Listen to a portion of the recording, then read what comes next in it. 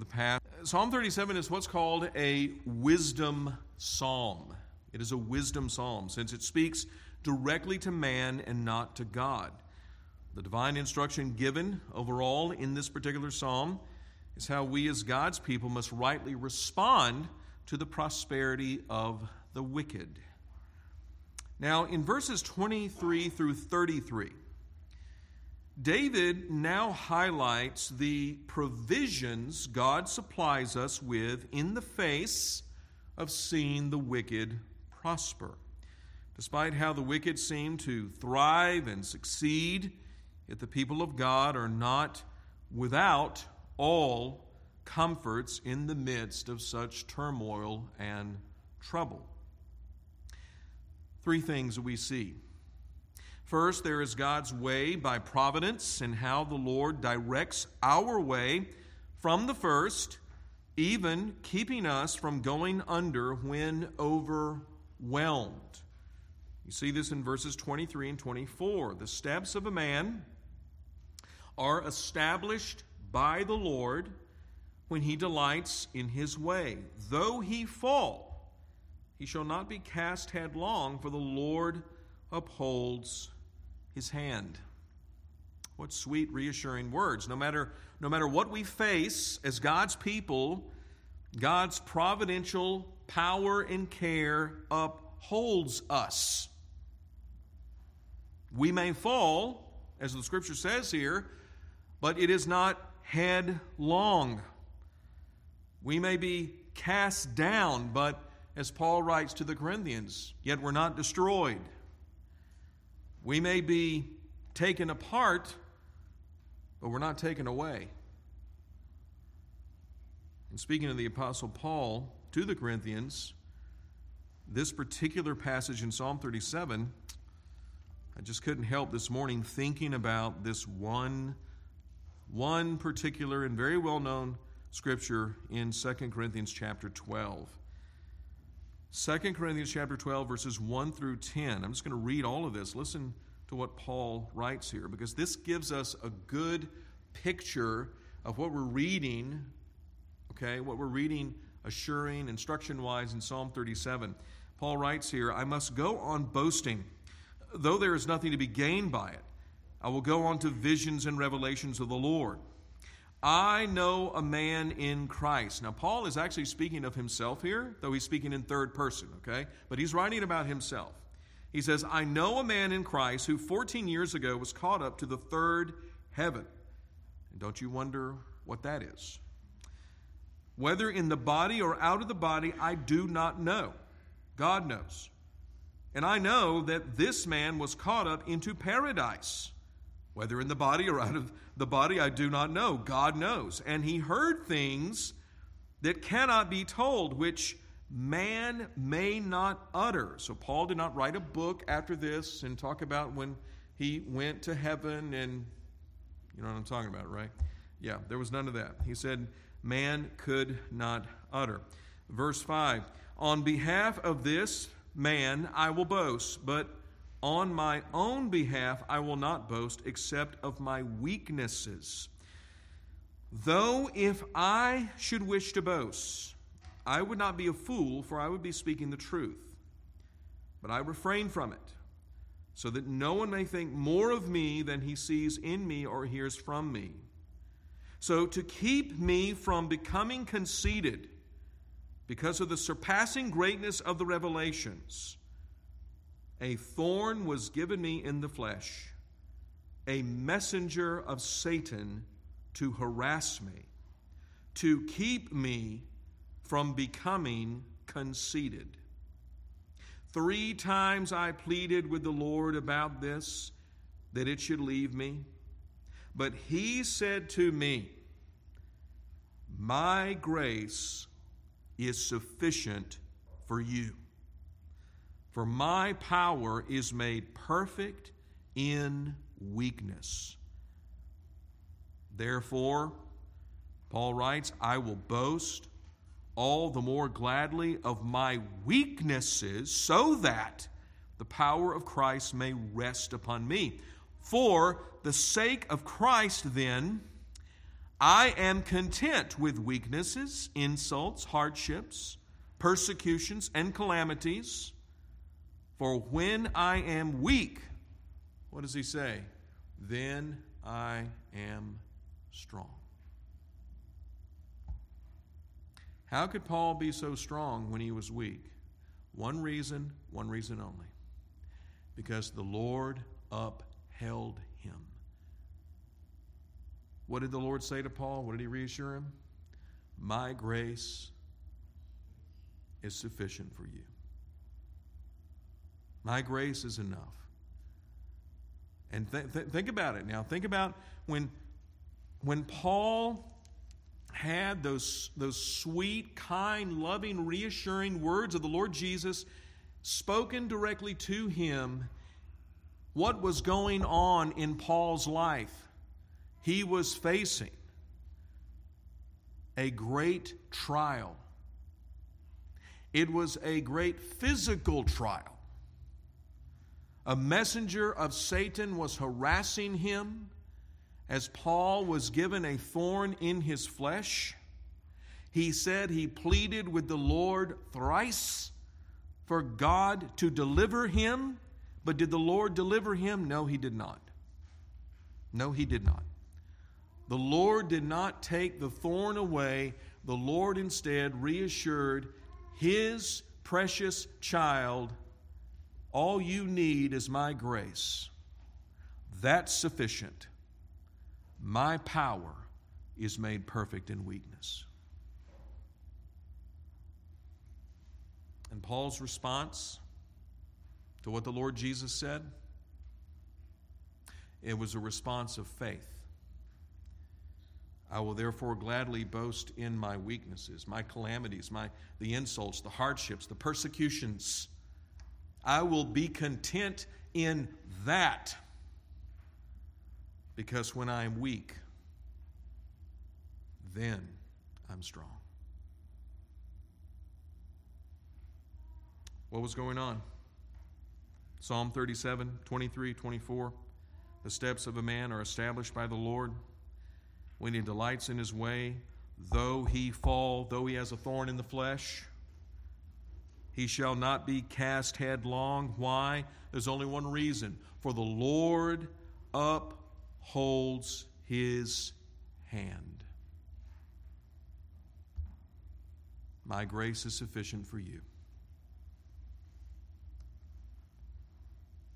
Aren't you glad that that promise is not just to Paul? That's to all of God's people. His grace is sufficient. He's upholding our hand. What's the second provision that we see? Well, another provision from the Lord out of Psalm 37 is his sustenance.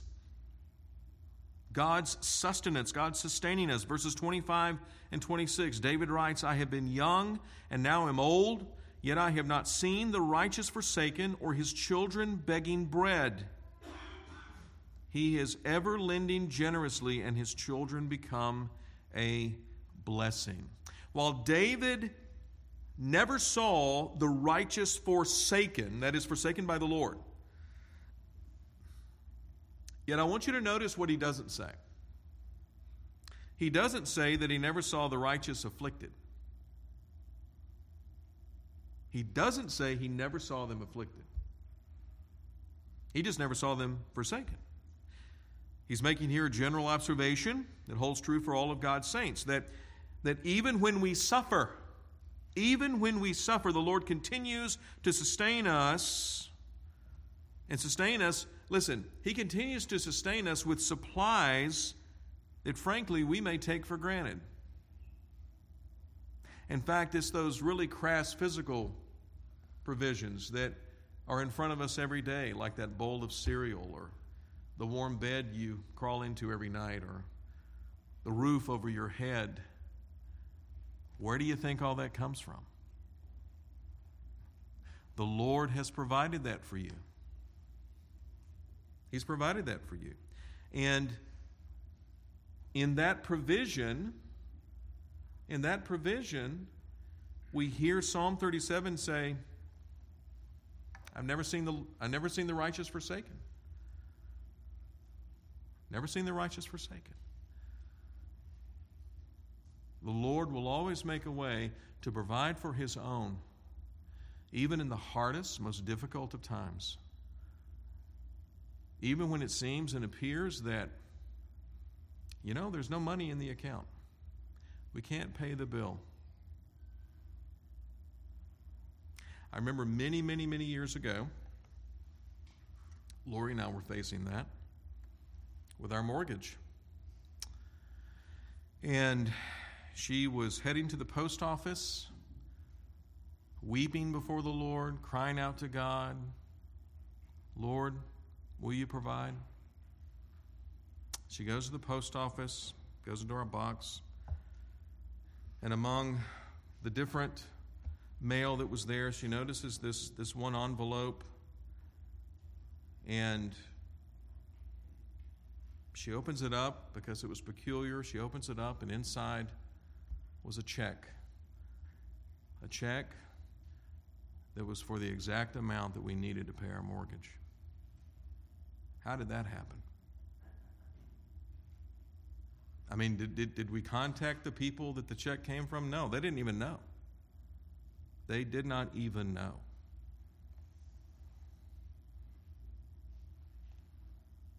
And I could give you many more stories like that, by the way. The way the Lord provides. It is shocking. It's amazing. The way He's provided for this little work of His kingdom. Because there's a few saints here, the Mises, Brother Paul back there, and our family, and we can tell you the first 2 years, we weren't really sure Providence was going to survive. Those were lean. And yet the Lord amazingly provided, and provided in ways that were astounding to us. But even in your own personal life as a Christian, God is always sustaining you, and He is sustaining you in ways that if you're not careful, if all you see is the problem, if all you see is the trouble, and the trouble's right here, then you're going to miss the sweet, sustaining grace of God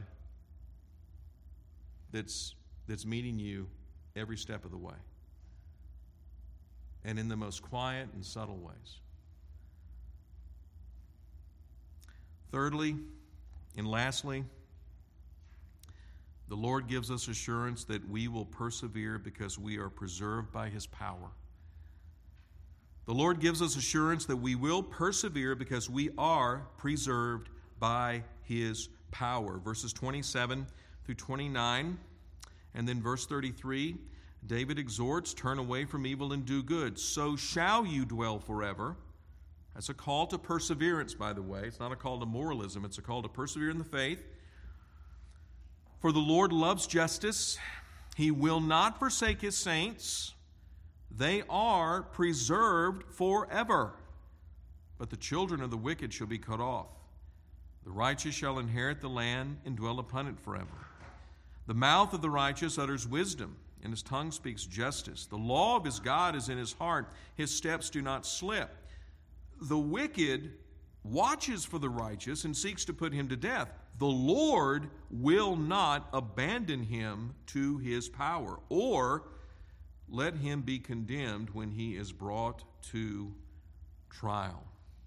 Unlike the wicked, who we are told repeatedly in this psalm, they will be cut off. They will be.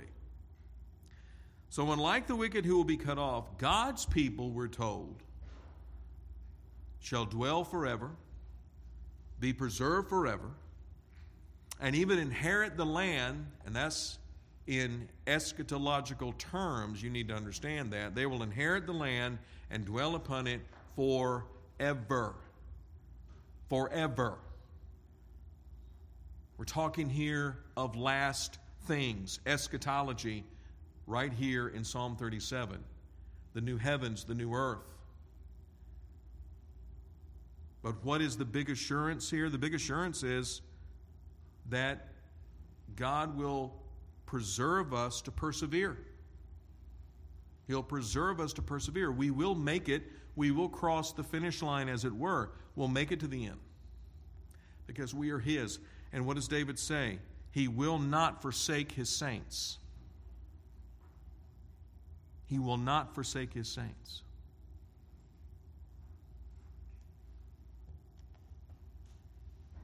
The Lord will never leave you. He'll never forsake you. Paul the Apostle, writing Romans chapter 8, the beginning of Romans chapter 8, there's therefore now no condemnation for those who are in Christ Jesus. The end of Romans chapter 8, nothing shall separate us from the love of God that is in Christ Jesus. Because there is no condemnation for those who are in Christ Jesus, therefore nothing shall separate you from the love of God in Christ Jesus. You are preserved by His power, and therefore, Christian, you will persevere. You will persevere. Because the Father and the Son and the Holy Spirit will not forsake you. The triune God will keep you forever. And you know and I know, if you have been a Christian for any great length of time, there are days when you need that kind of assurance. There are days you really need that kind of assurance. Because sometimes you wonder, am I going to make it? The trials can get that intense. But the Lord, because He's faithful, He will meet you, child of God, right where you are, with everything you need to keep on keeping on, not to give up, not to throw in the towel. He's got you, sustaining you, providing for you, all along the way. All along the way. Thank God. Thank God for such assuring mercy and grace and kindness that our Lord never fails to meet us with in all our circumstances, in all our trials. Let's pray.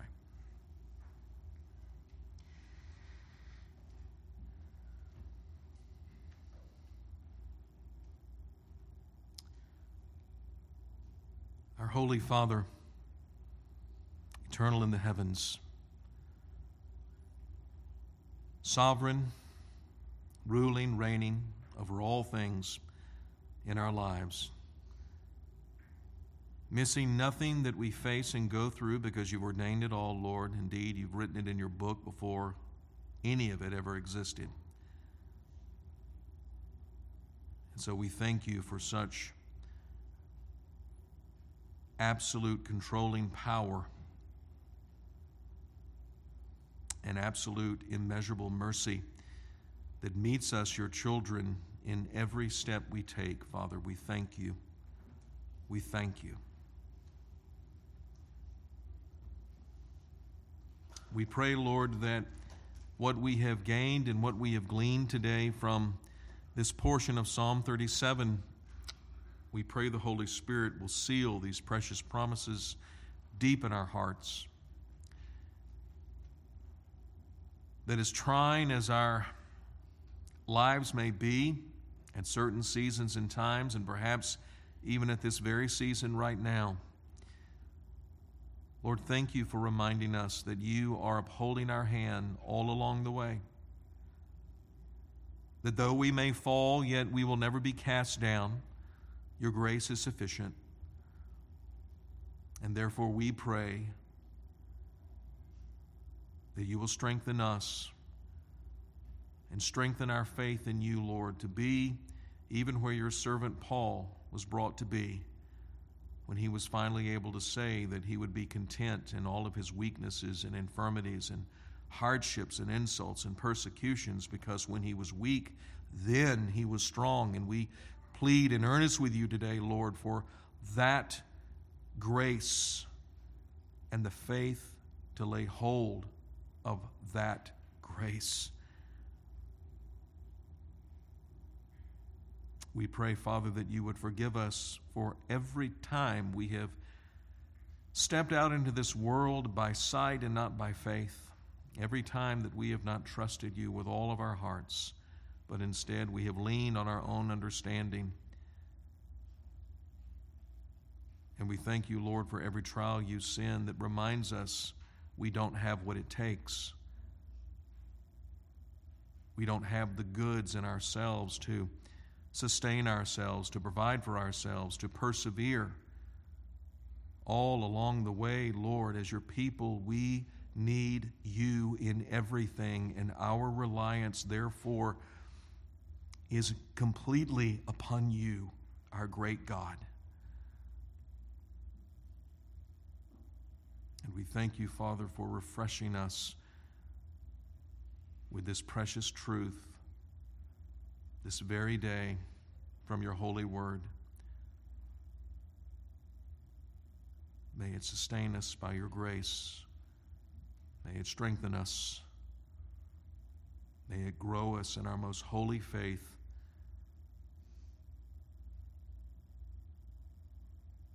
These things we pray in earnest for the sake of our Lord Jesus, in his name. Amen.